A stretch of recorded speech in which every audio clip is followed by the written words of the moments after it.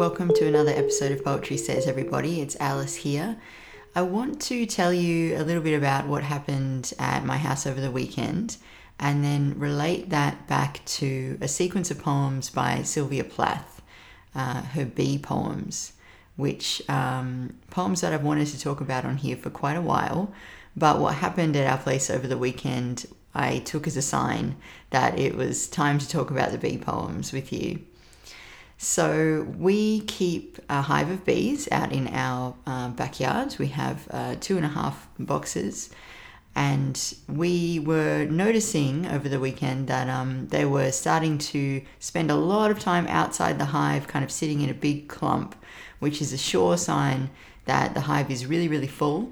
And pretty soon the queen is going to leave, the old queen is going to leave and take half the hive with her, effectively splitting the hive in half and creating a new colony somewhere. So when you keep bees, you have to keep an eye out for this process if you want to expand your hive, because your job is to find that clump of bees around the queen, wherever they land, and somehow get them off the branch or whatever it is they've settled on and into a new box so that you can put that somewhere and start a new section of the hive, or a whole new colony actually with a new queen.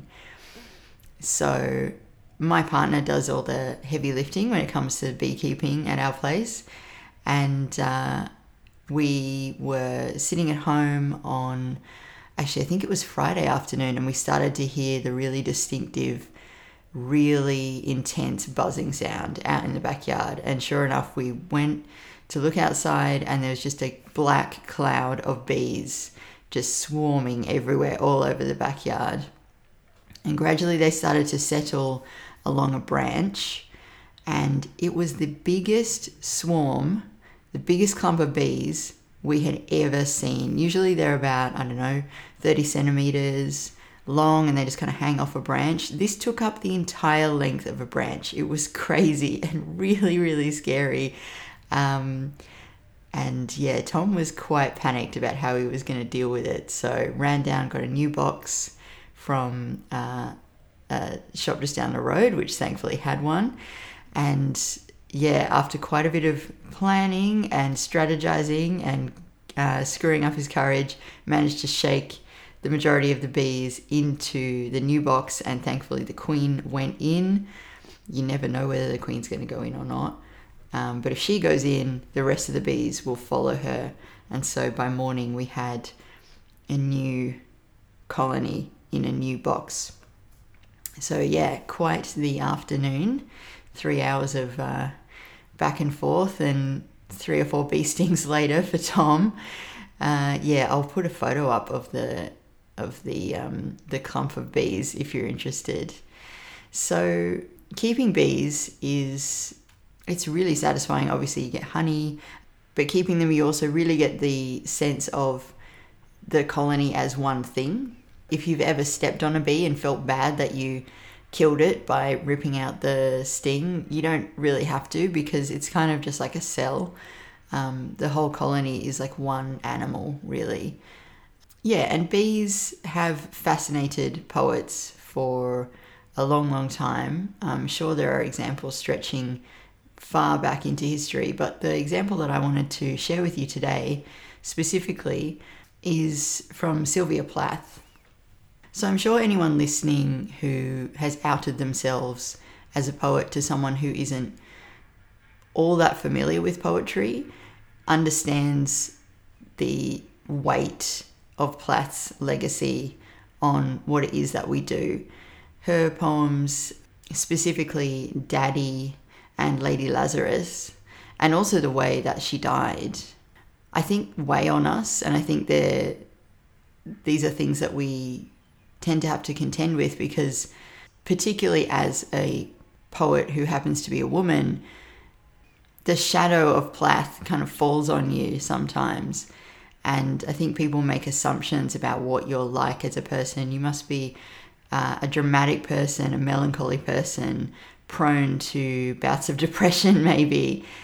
Her shadow is just so long, and there are so many poets who deal with her in their work and continue to have to deal with her. Many poets really hate Plath. Many poets also love her.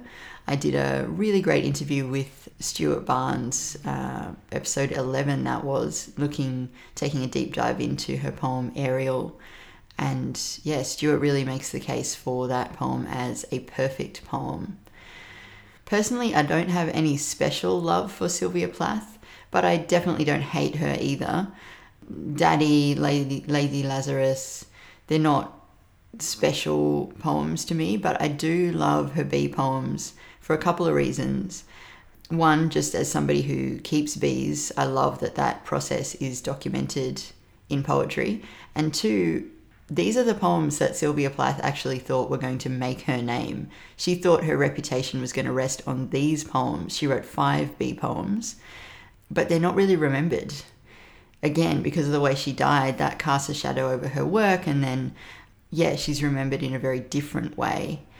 But I want to quote to you here from a piece that I came across through, once again, modern and contemporary American poetry.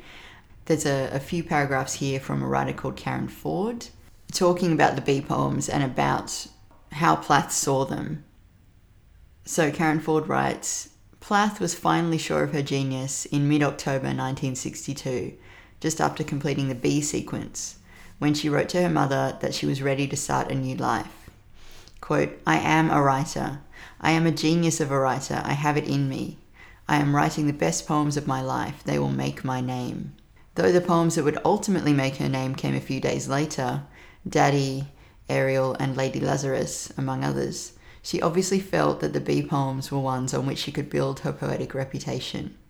Plath wrote the 5 bee poems, which she initially titled Bees, and conceived of as a sequence in less than a week in October 1962 as her marriage was breaking up.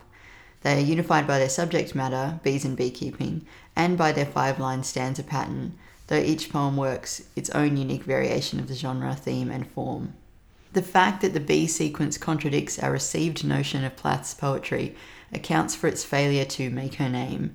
As every modern poetry anthology attests, her reputation rests on her most excessive poems, Daddy, Ariel, and Lady Lazarus. It is an interesting paradox that the most frequent charge levelled against her work, that it envisions only violence and self-destruction, remains untroubled by the final ease and hopefulness of the bee sequence. Critics bemoan Plath's single-mindedness, but limit their reading to the poems that confirm it. So I want to read you one of these bee poems. I'm not going to read all 5, obviously, just to give you an idea of what they're like. And yeah, I think it's fascinating, that context as well. She wrote them in a week.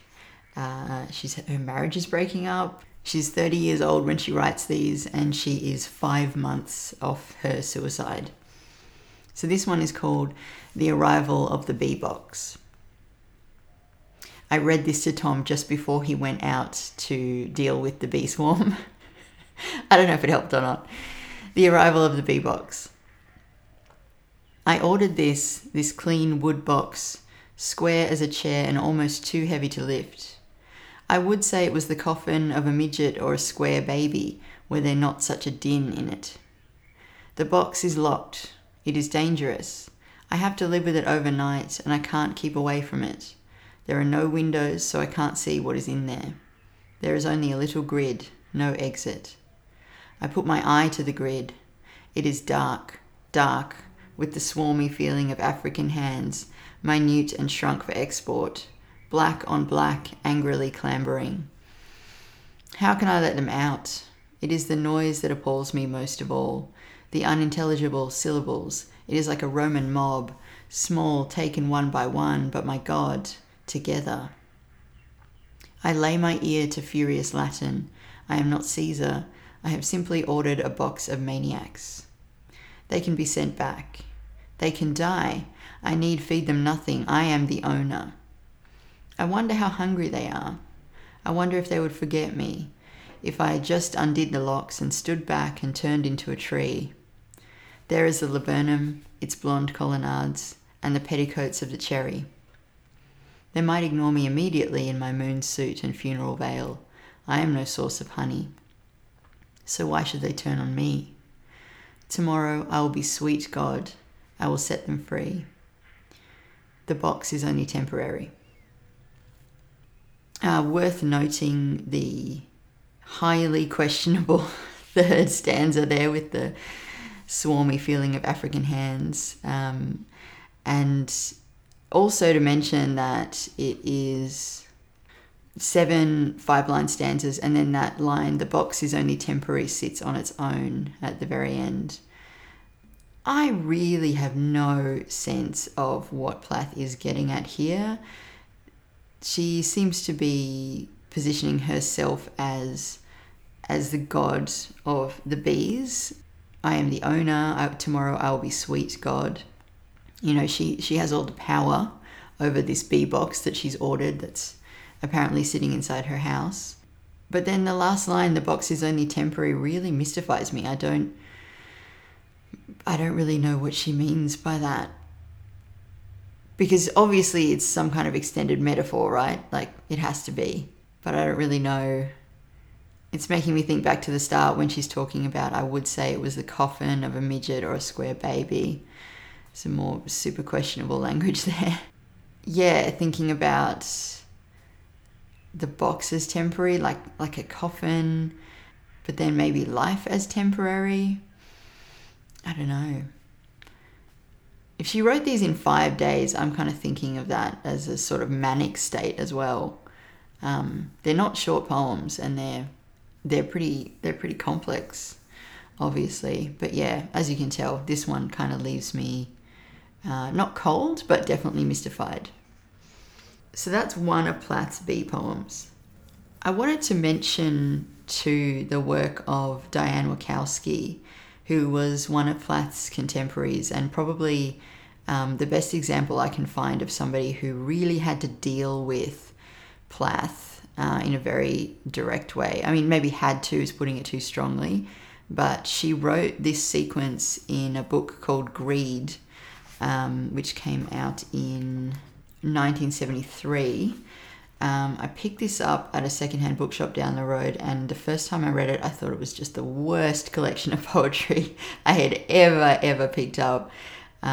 It took me a little while to realize that a lot of the time she's joking, but in this poem, it's a very long poem. It's called The Water Element Song for Sylvia, and the epigraph is, for Sylvia Plath, a beautiful poet, and my friends Kathy Saltonstall, J.J. Wilson, and the Martins.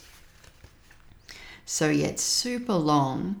I'm going to read you about a page and a half, I think, just so you can hear Diane Wachowski talking directly to Sylvia Plath, and yeah, grappling with that legacy in a really immediate way. So I guess published in 73.